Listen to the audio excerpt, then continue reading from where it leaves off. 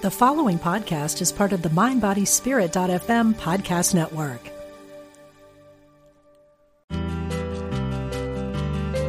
We're glad you found us. This is Unity Online Radio,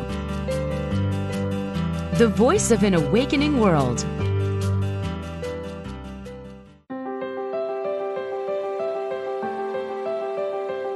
Discover a positive path for spiritual living. Welcome to Voices of Unity with Reverend Ellen Debenport. And this is Voices of Unity with Reverend Ellen Debenport. This is a show that invites different New Thought leaders to share their wisdom and expertise so that you can dive deep into spiritual topics and discover new ideas and practices that will enhance your life. Today we'll be talking about some specific practices for you. I'm here with Ben Jameson. We are at the Unity Tower at very snowy Unity Village. If you're listening live, we'd love for you to call in anytime during the show, 816-251-3555. Ben explained last week who he is, and he's everything. He is the quintessential New Thought leader. He's in Unity and Centers for Spiritual Living and now Divine Science. And we've mainly been talking about his book called Church-Free Spirituality, even though he goes to church and he is not against church at all. He knows that a lot of people who say they're spiritual but not religious aren't really doing anything about it, about deepening their spiritual experience. So that's why you wanted to write the book, right? That was one of the main reasons, yes. Yeah.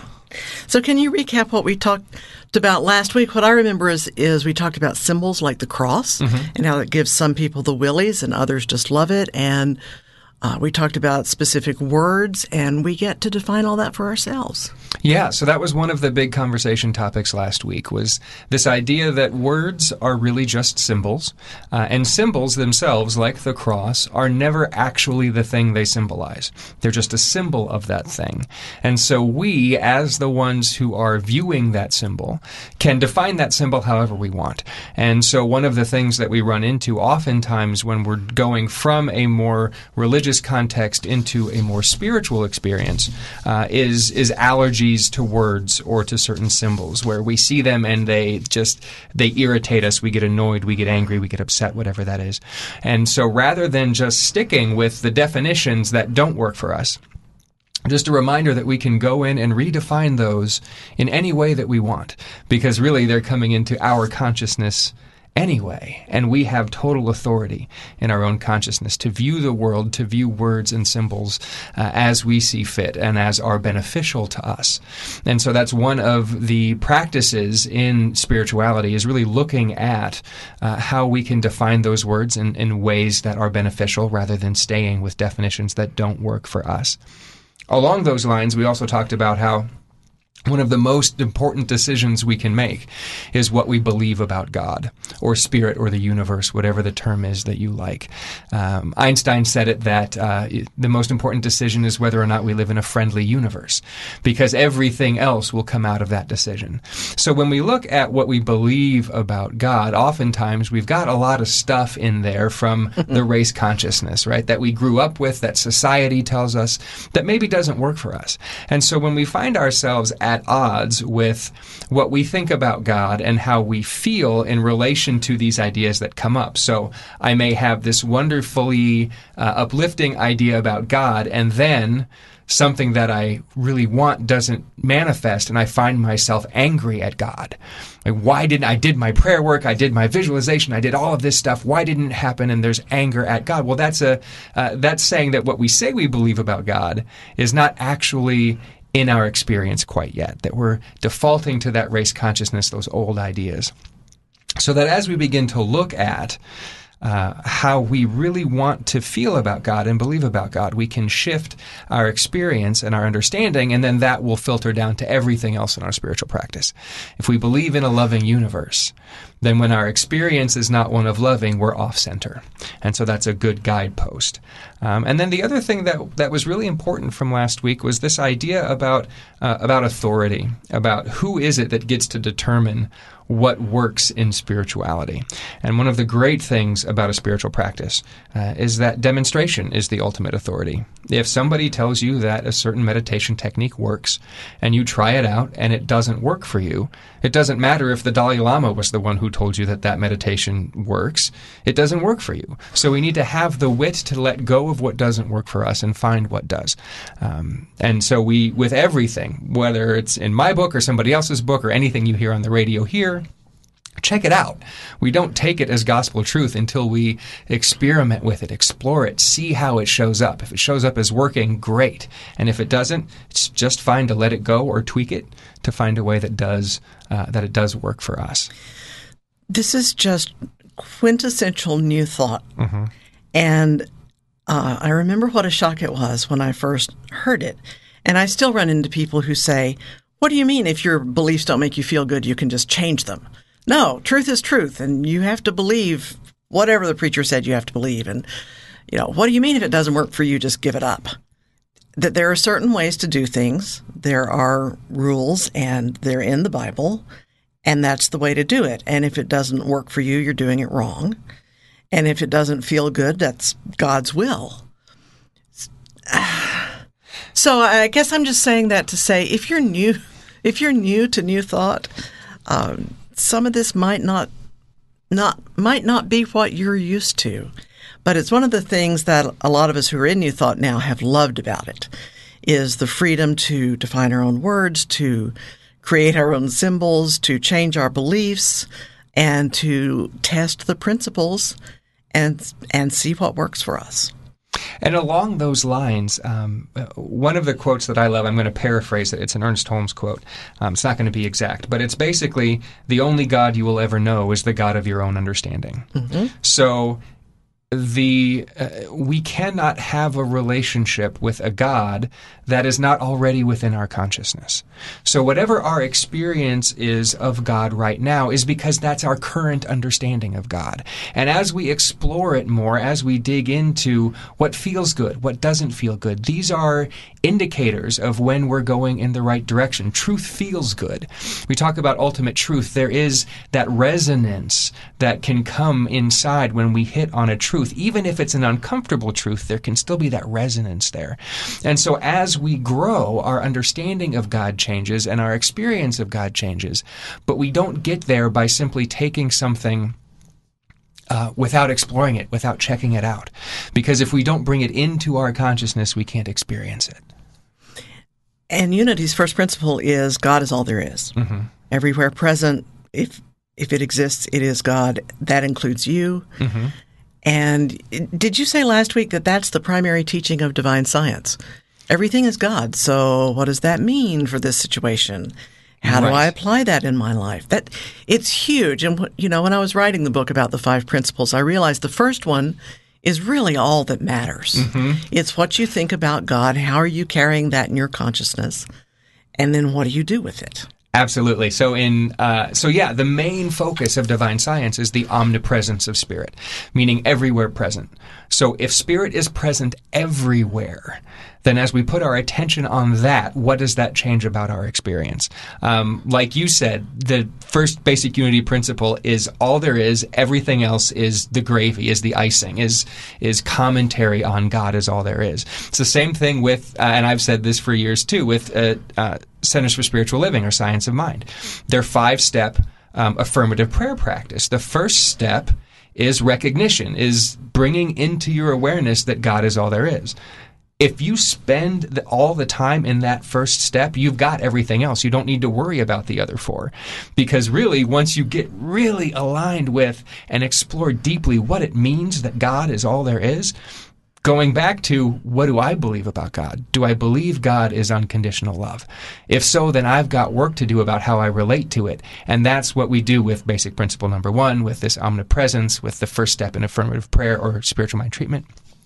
That piece That's really all there is, and everything else then is just commentary on that to help us dig deeper into that one. Ways to practice it. I hope we'll talk about those 5 steps of prayer from Religious Science, because I love them. Absolutely. To me, they are easier to use than Unity's 5 steps of prayer. So I hope we'll get to that when we talk about prayer today. Sure.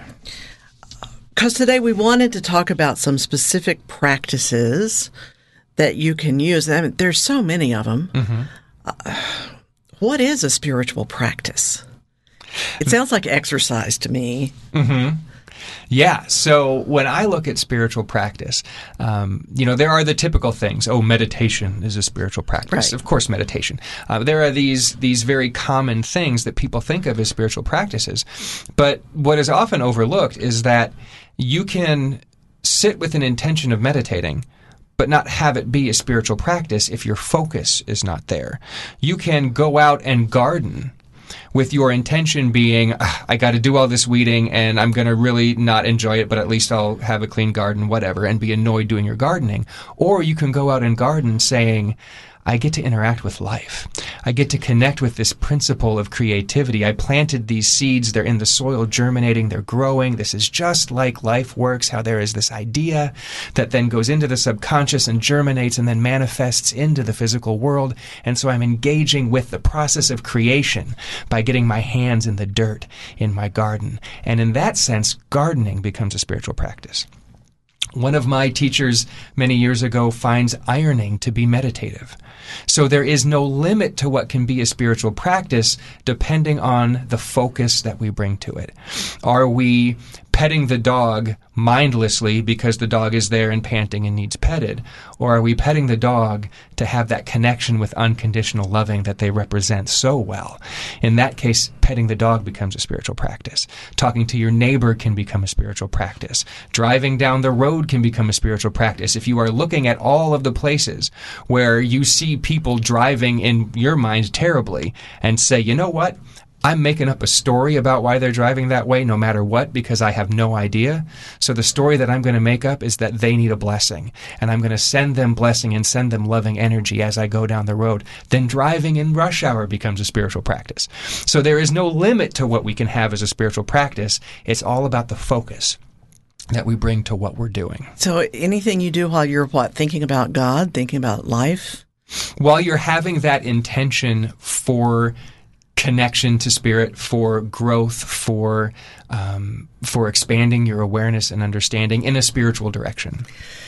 That's such a relief to people who have trouble just sitting still and meditating. They have trouble focusing or clearing their minds or just being still or whatever it is. There are so many ways we could be practicing our spirituality. Absolutely. It can be very active. We have a caller. Let me see. Her name is Sherry. Let me see if I can get her on the air. Sherry, are you there? Yes, hello. Hey, thanks for calling. Hi. Hello. I have a question. Okay. What? I know you've been talking about the nature of God and spiritual practices, but if you're my question is, if I'm having a struggle with my concept of God at the moment, or if it's going through a transition time where I'm not sure whether I believe in God or not in a particular way, how can I still have a spiritual practice, or rather, is my spiritual practice dependent on having God in the picture? Oh, great question. Very good question. Thank you so much for calling in and for asking that. So I would say, again, we have to go back and look at what our definition of God is. And this is really a great question, because I have noticed recently in my own spiritual practice that my understanding of God is needing to be up-leveled. I have found myself recently dropping back into a more anthropomorphic view of God. So looking at well, we talk about the giving nature of God, right? So that gets in my head this idea of somebody giving me something. So I've found a lot of this creeping in. And so I've been deconstructing, in a way, my own understanding of God and how I do my own spiritual practices so that I can find something new underneath there. So this question really does resonate for me. And so what I would say is that we go back to the eternal verities of God is a wonderful place to go to. That's a fancy sounding word, but what it really means are the things that are true always and forever. So love. There are many different expressions of love. It can come in many different forms. The concept of love itself, has always been, always will be. Everybody understands in their own way what love is, even if we have different experiences of it. Beauty is another one. We can look at a different piece of art, you and I, Ellen, and I can think that piece of art is just awful, and you can say, oh no, that piece of art is beautiful. And even though we have a different experience of that piece of art, I know what you're talking about. When you say beauty, I'm experiencing beauty by this piece of art. So when we get rid of, if we can just step back from all of the concepts around what God is, what God isn't, how do we relate to God? Is God the old man in the sky? Is God just a principle? And if God is just a principle, then how do I have a relationship with a principle? We can look at these qualities and we can find connection there. And so if we focus on not so much of what is God and how do I relate to God, but in this moment I need an experience of loving. And so how can I turn within and focus on loving and create that experience for myself? Or I'm surrounded by creativity, and creativity inspires me, and I tend to feel connected to life when I am involved in a creative pursuit. So I'm going to get out some paper and some colored pencils and start coloring and start drawing. We can get rid of these, not get rid of, but set aside some of these bigger questions, these bigger ideas that society has put so much pressure on, and go back to more basic things like life itself. How do I feel connected to life? How do I feel energized? How do I feel excited? How do I feel connected? Connected to what? Doesn't matter. How do I feel connected? We know what that connection feeling is. We don't have to have an object of that connection necessarily. If we don't understand what that object is, it's all right as long as we know what the feeling is, and we can go into that feeling and then go from there to help rebuild. As we look at, well, what do I want to believe about God? I think another part of the question was, do I have to have God in a spiritual practice? And it depends on your understanding of God. So if your understanding of God, as it is in Unity, as it is in New Thought, is that God is all there is. God is unconditional love, omnipotent, omniscient, and omnipresent, meaning it exists everywhere, is all power and all powerful, is all knowledge, the knowingness of everything, is unconditional love in every situation. Then there is nothing else for there to be than God. So in that regard, yeah, you have to have God in your spiritual practice, but it's going to be the God of your own understanding, not the God of somebody else's. And so if where you are is, I don't know what God is. I have no idea how to figure it out. I feel overwhelmed by it. But I know that when I sit down and I am still and my cat jumps up on my lap and I pet my cat, I know that there is a resonance inside of me. There is a peace. There is a calm. There is a connected feeling inside of me. Then start there. Just do that. And as you build up, as you get that connection and have that feeling more and more and explore it and look into it, into that feeling, then you'll be able to build up the edifice around it that helps you to have that more connected experience, that more personal experience, you might say. And if you don't want to have anything to do with the term God, don't have to. Right. Get rid of that term.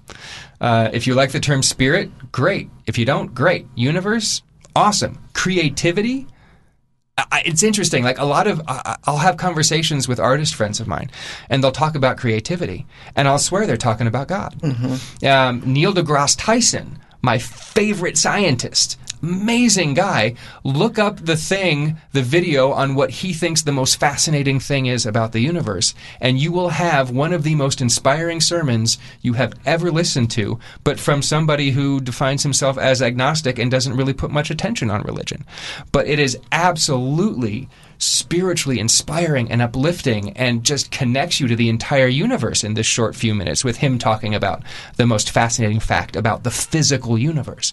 So you do not have to have any term in your spiritual practice that you do not like. You can just get rid of all of it and just say, my spiritual practice is with life. I love your way of doing this, because you give us such permission to make it up as we go in a good way. Absolutely. Sherry, did that help? Did that answer your question? Yes, thank you. Okay, thanks very much for calling. Thank you, Sherry. Have a great day. Let's see. I'm not sure how to turn her off. There she goes, I think. Okay. Yeah, so that's why so many people become allergic to the word God. Mm-hmm. And I know for me, I gave it up for many years because it triggered in my mind the Michelangelo God, the mm-hmm. supreme being who was intervening in my life, listening or not listening to prayers, answering or not. And that definition works for millions of people.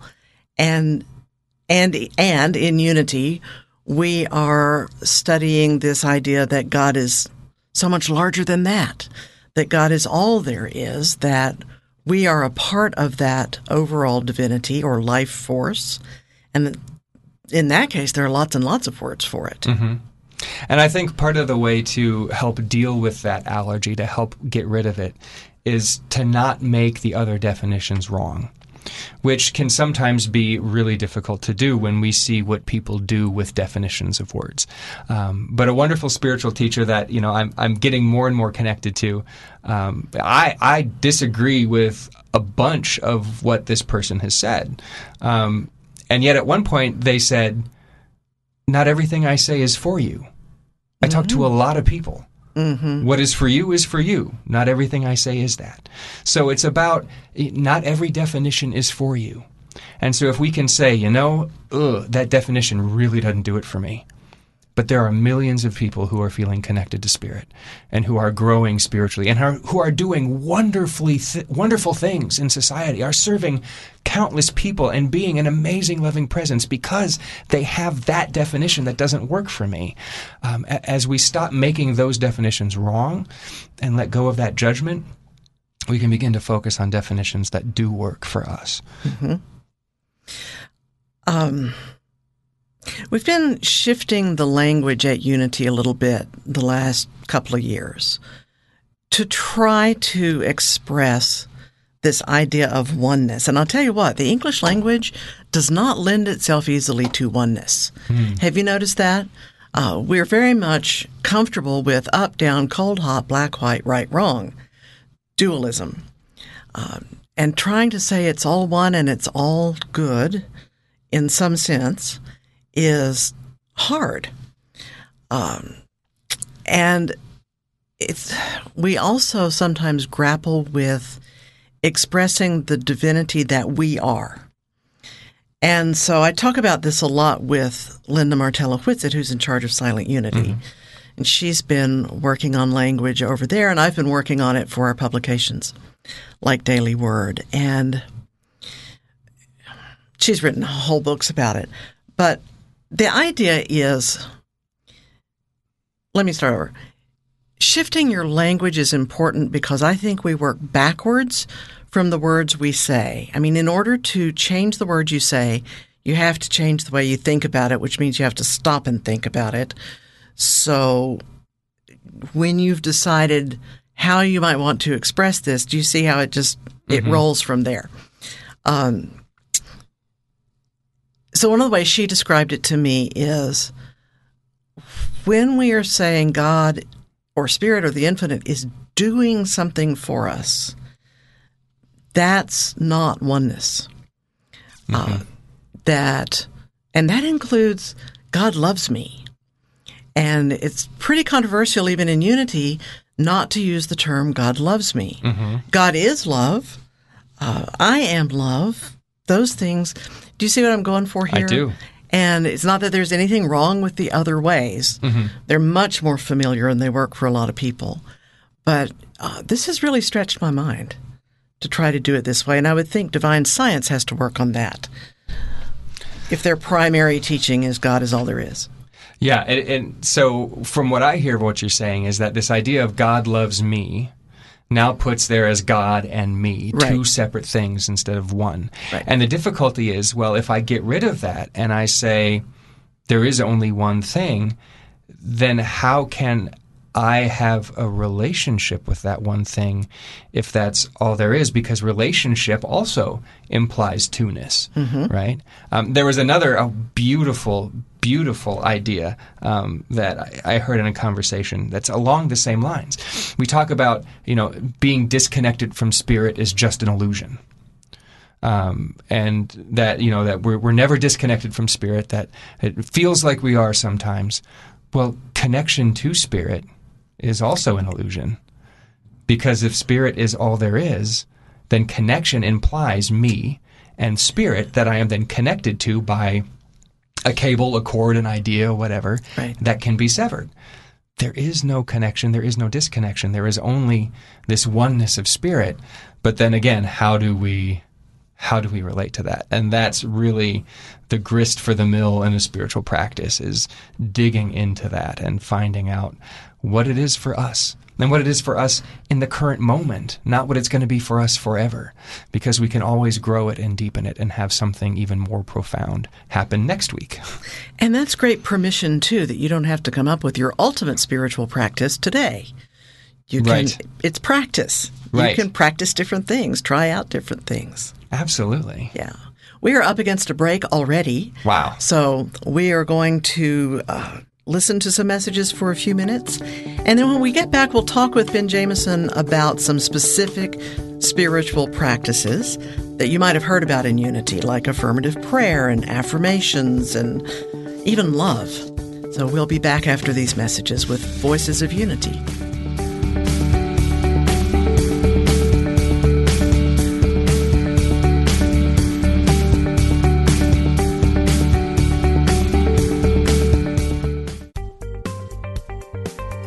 Experience the difference.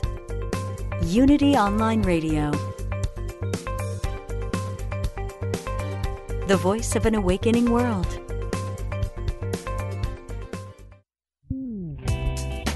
It takes you to power Unity Online Radio. If you'd like to make a positive difference in the world, you can by contributing to this global ministry. Unity Online Radio relies on listeners like you to support our broadcasts that send our messages out to an awakening world. Go to unityonlineradio.org and click on Donate today. Here's a Unity teachable moment with Reverend Blair Tabor from Unity San Diego, taken from a talk called Sacred Service, the Ultimate Spiritual Growth. Who we are and who we perceive ourselves to be as human beings is just such a small part of who we are as spiritual beings. Remember the phrase that I like, Emily Cady says, God did not make you to be spiritual pygmies, but spiritual giants. And do we live as if we're spiritual giants? No, we don't. We live as if we're weak human beings. We're spiritual giants. We need to live that way in our lives. So we have to let go of the ego. It's a challenge because we spent so much energy and focus on our ego, on dressing a certain way and talking a certain way and looking a certain way and lining ourselves in certain ways to uphold that ego identity. But as we're willing to let that go, let it be permeable to spirit, then what we find is we're connected to that infinite oneness that is God. To find a Unity church near you, visit unity.org.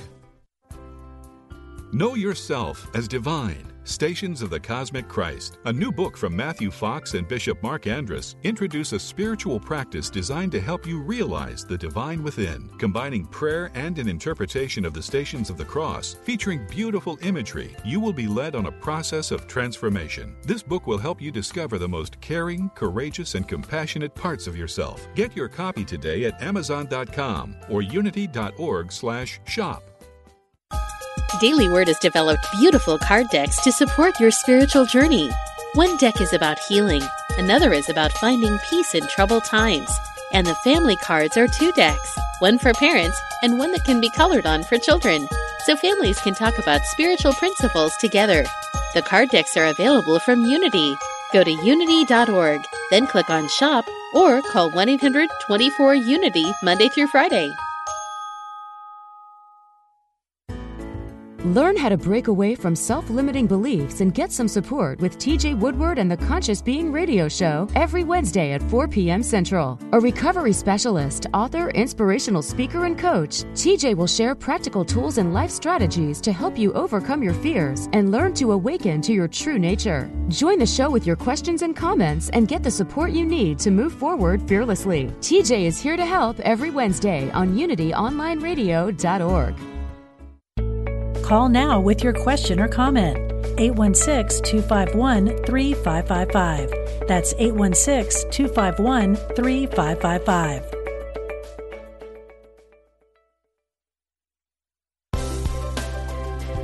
Thanks for joining us. Welcome back to Voices of Unity with Reverend Ellen Davenport. We're back with Voices of Unity. This is Ellen Davenport. I'm talking to Ben Jamison. Ben is here for 4 weeks. This is the second of 4, right up to the holidays. I wanted to talk to Ben because he's an interesting guy overall, but especially because he's written this book called Church-Free Spirituality. So tell the listeners again where they can find more about you. You do lots of videos, right? I do, yes. So you can find more about me at benjamison.com, Jamison. There you'll be able to find a link to purchase the book as well as my video series. So I do a video blog every week called Church-Free Spirituality as well, where we take a topic, an idea, something about spirituality, about spiritual practice, about what's going on in the world, and just do a brief video on it, 3 to 7 minutes, and post one of those every week just as another way to connect in and have that experience. They're posted on Fridays, so it's Church-Free Friday. My own little alliterative device for social media.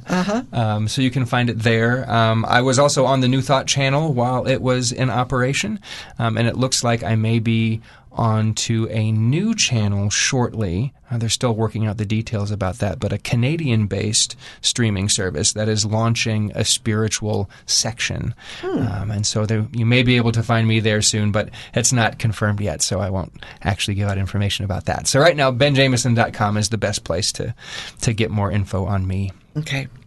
So we spent the first half talking about defining God, which I suppose we could spend all 4 weeks on.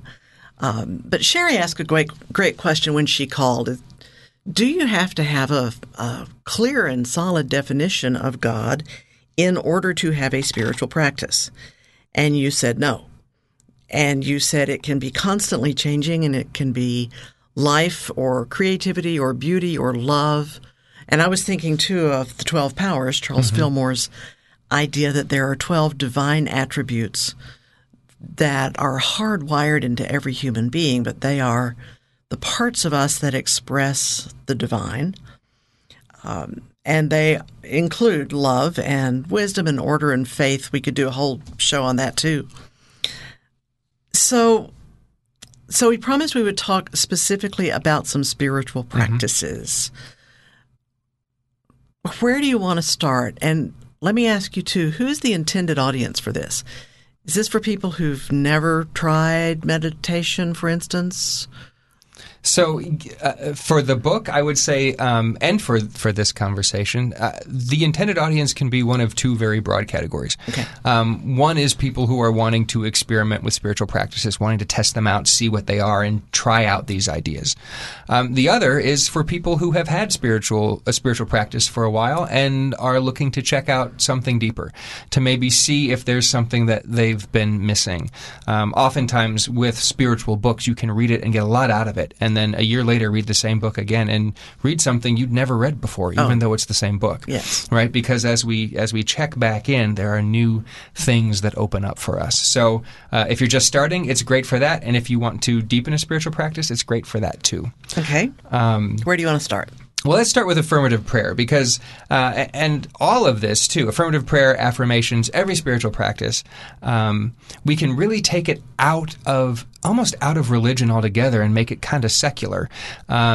In that, psychologically speaking, the way this works is our experience of life is not determined by what happens outside of us. It's determined by how we relate to what happens outside of us. And that happens within our consciousness. Mm-hmm. It happens because of how we have thought or felt in the past, the beliefs that we hold, both conscious and unconscious. And so when we take that idea, we can actually say, no, I don't really need to have this outside God because ultimately my consciousness is the God of my experience, right? That's determining everything that how I relate to everything. So if we're looking at it instead of some big out there God and more about how do I work within my own consciousness to shift it, that brings it into something that's much more personal and much less nebulous in terms of these ideas of God. So when we look at prayer, the typical way that prayer is done in most traditional religions is more of a prayer and supplication, right? So there's this God outside of ourselves, and there's this thing that we want. And so we say, please, God, give me this thing. And if you do, then I'll do this. Or I've been so good, so please give me this thing. Or it's this bartering back and forth with this external God to get something, which, again, for many people can work.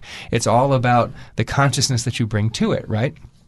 In affirmative prayer, which is what New Thought tends to teach and is more of a spiritual practice than more spiritually focused than religiously focused, in affirmative prayer, it's not about convincing God of anything. It's not about getting God to give us something. Because with the underlying foundation that God is all there is, God is all knowledge, omniscience, right, all knowing and all knowledge, God knows, quote unquote, knows what we need. God knows the prayer before we pray it. It's already in that universal consciousness. So we don't need to convince that of anything. We need to convince ourselves of it. We need to shift our own consciousness to be able to accept it more. So a prayer in affirmation is not a prayer that anything is missing and that we're hoping some outside force will bring it to us. It's a prayer that says everything is in existence right here and right now because God, the allness of everything that is fully present right here and right now. That there is no restraint in that spirit. There is no disconnection. There is no distance between me and what I am seeking other than the barriers in my own consciousness that I have placed against it. And so we do the prayer as the answer is already here. It is already done. If we're feeling not well, we don't pray, God, please heal me of my sickness. We pray, there is only one life that is whole, complete, and perfect. And so wholeness is my nature because I am one with this one life. And I recognize the wholeness inherent in every cell of my body right now. I celebrate the perfection, whatever the languaging is and the feeling that comes up behind that, affirming the desired result as a present reality. That's the basic difference between standard prayer and affirmative prayer. We affirm what we're seeking in the prayer itself rather than begging or beseeching for something that might come later. Or rather than even focusing on what appears to be reality in the moment. Yes. So you're standing beside someone's hospital bed and they're really sick and you're worried. You're affirming that their healing is already here? We are, yes. So that's one way to say it. You can also say you are focusing not on the physical aspect of them that appears to be sick, but are focusing on that eternal aspect of them that is for which sickness does not relate at all. That is always perfect, always whole, always complete, and calling our attention to that. If we focus on the disease, if we focus on the fear, if we focus on the doubt, that's what that is going to do to our energy system, is going to bring up that energy of fear, of concern, of worry. And that, we've all walked into a room at some point or another and we've gone, ugh, right? Because that just the negative energy in the room just kind of drug us down. Mm-hmm. We've also all walked into a room not feeling great and kind of looked around and felt more energized and felt better just by walking into the room. Part of that is because of the energy that is created in the room by the focus of the people who are there. So if we are in a room where somebody is trying to heal, and our focus and our concern and our worry and our fear is all around the sickness, then we are generating an atmosphere that supports the sickness rather than the healing. And if we can take that opportunity to say, no, life is all there is. God is all there is. Wholeness is the truth. And we look for, in our consciousness, that understanding of that person as wholeness and put our focus on the healing, on the wholeness, on the life that they are. That's going to shift the atmosphere in the room as well. And that will help to support the healing. Yeah. I have a friend whose son was badly injured playing Frisbee. And while he was in the hospital, they were holding that high watch. They were affirming that health is his natural state and there is an eternal part of him that can't be sick, all those things.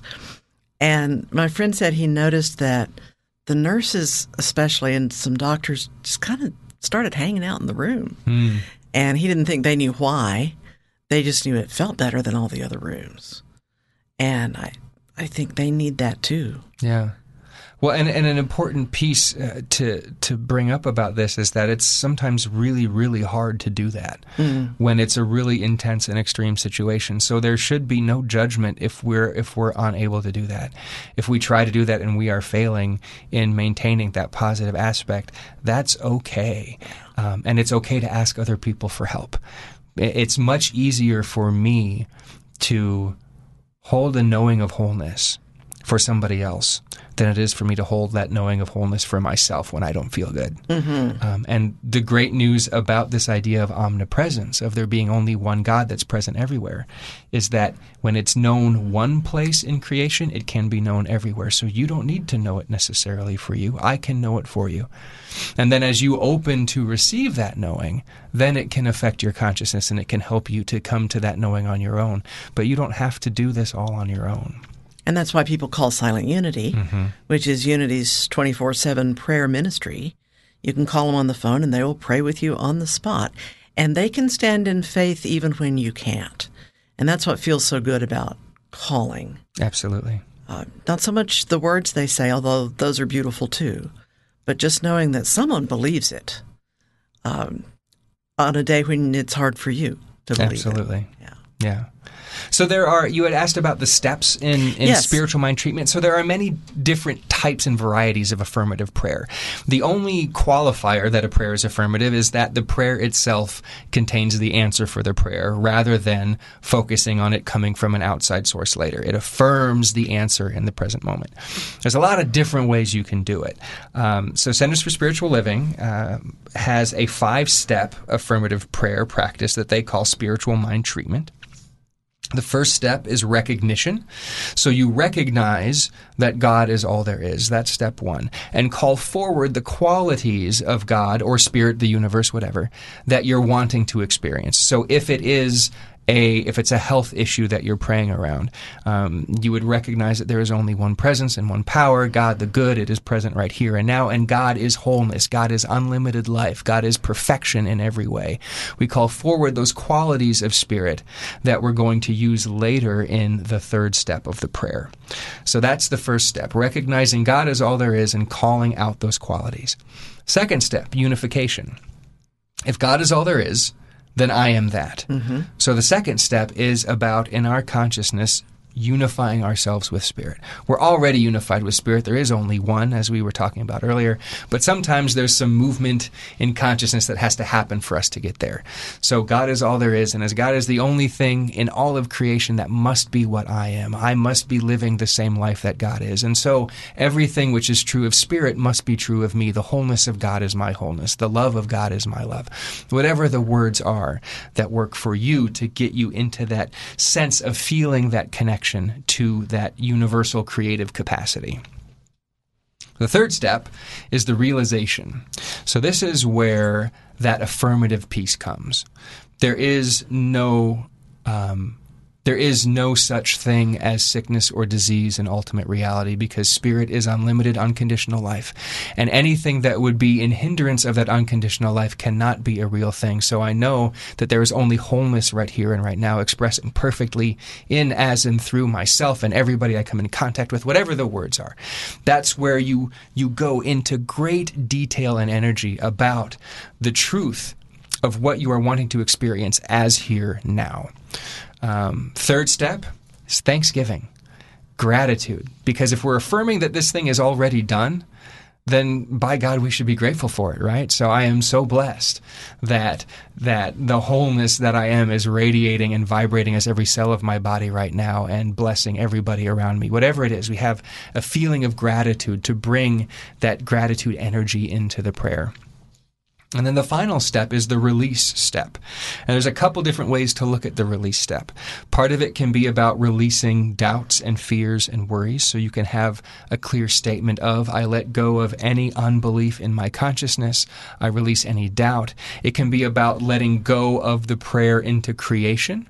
It's kind of like, a great metaphor is the seed soil plant metaphor. I kind of mentioned it a little bit earlier. The seed is the idea. It goes into the soil to be germinated, and then it manifests.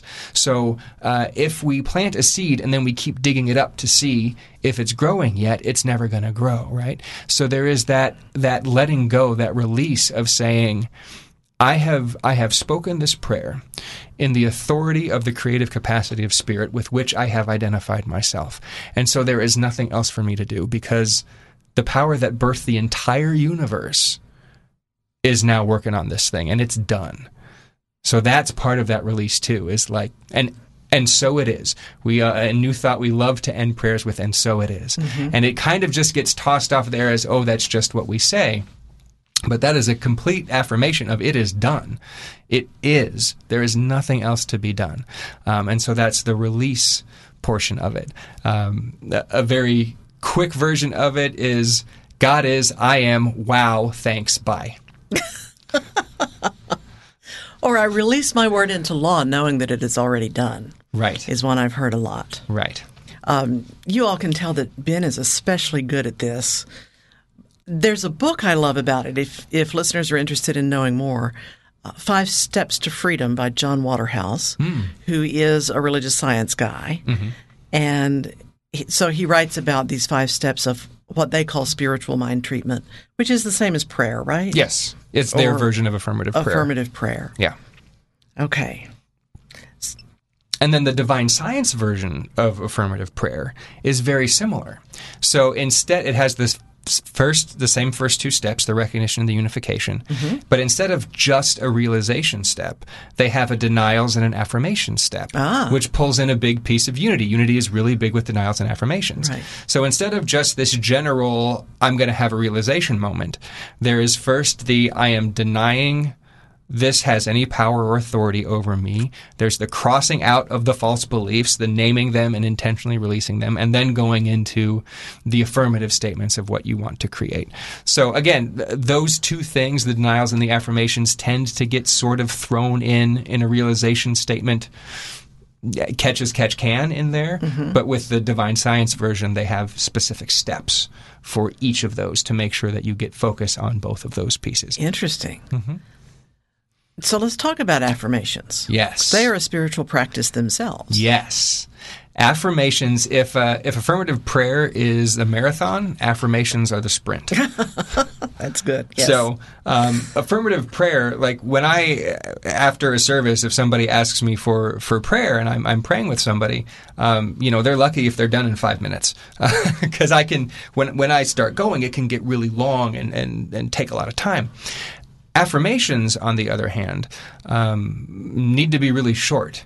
Their purpose is to be short and quick and powerful rather than long and flowery. It's kind of like, so we've got this consciousness bucket, right? Everything we've ever said, thought, felt, or done goes into this bucket and creates our experience. So when we do an affirmative prayer, that's one really big deposit into the bucket, which is going to change our experience. When we do affirmations, we're doing lots and lots and lots of little deposits a whole lot of time over time. So we're still getting a huge impact. It's just little chips instead of a big knock off the block.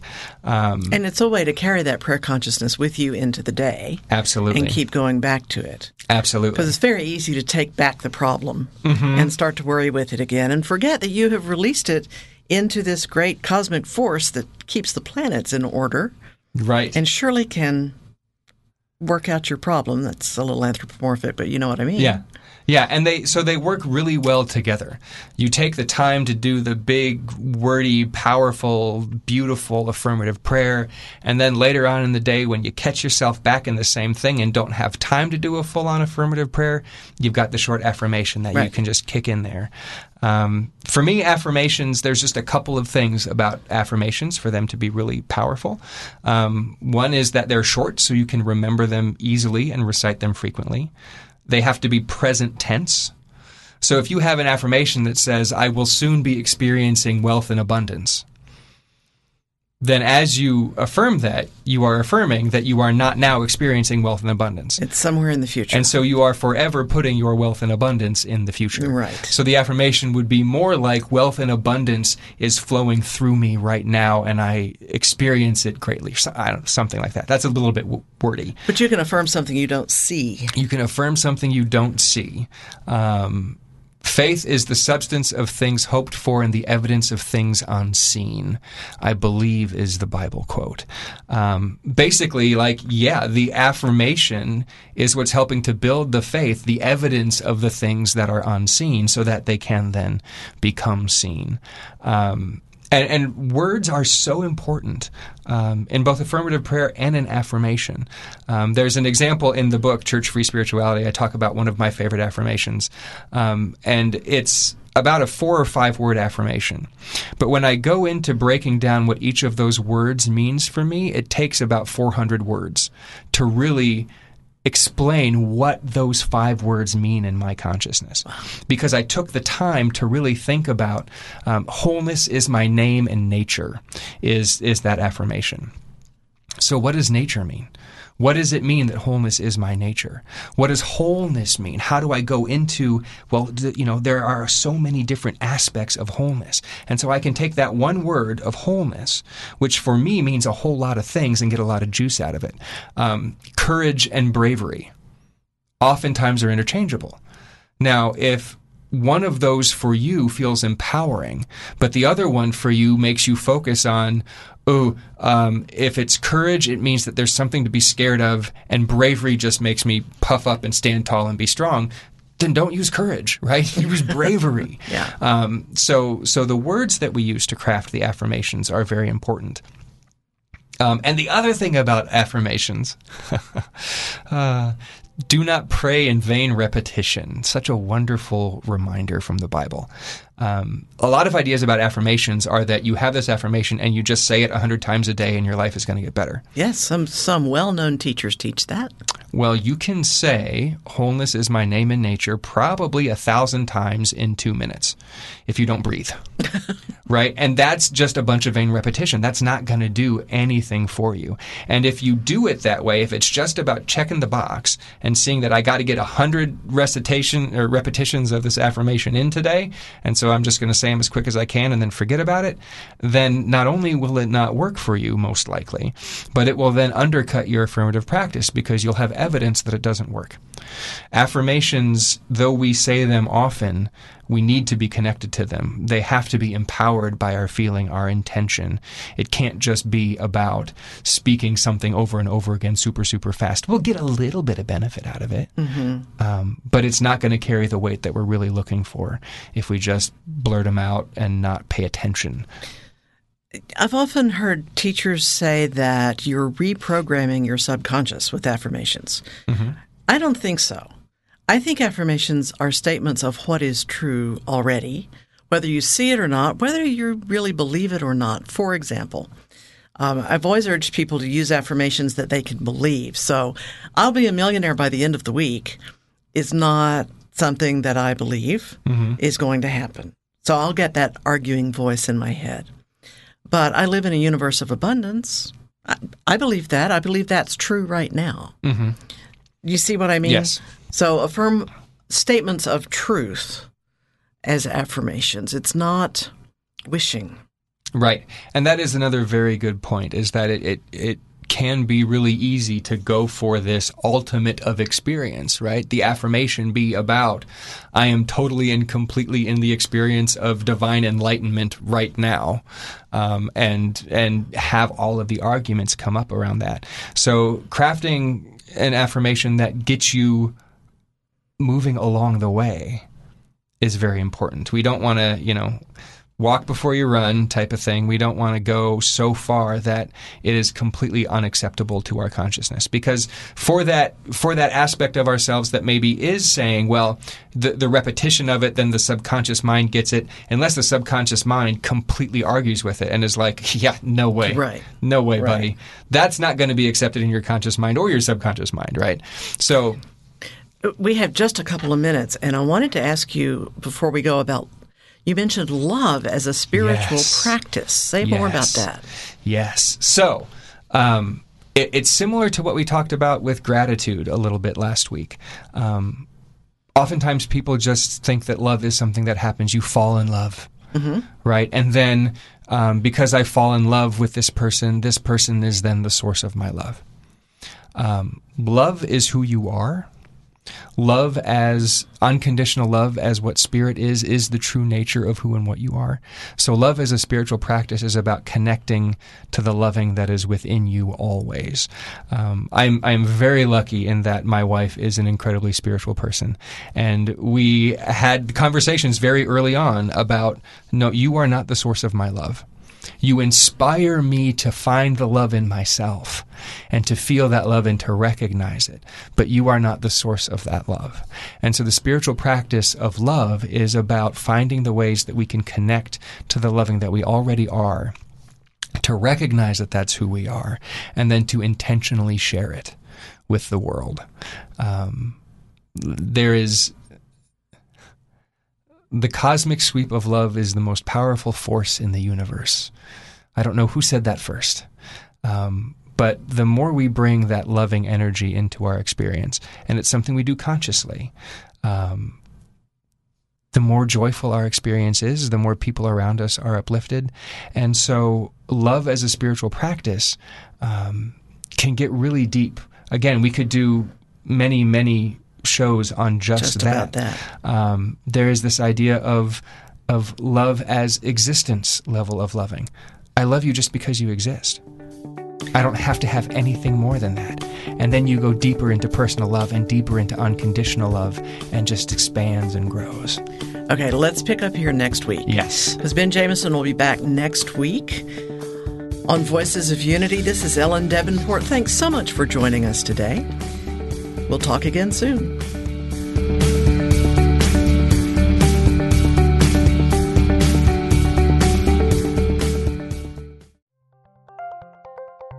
Thank you for listening to Unity Online Radio, the voice of an awakening world.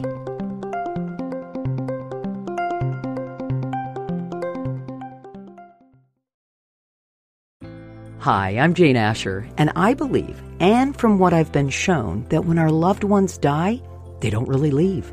They just slip into the next room. On my podcast, I explore the bigger picture surrounding life on Earth and what follows when we do die. I speak with authors, friends, transition specialists, and other experts about every facet of death, dying, grief, hospice care, cultural traditions, and also our beliefs about that final journey and what we may end up facing. Please join me on The Next Room on the MindBodySpirit.fm podcast network or wherever you get your podcasts.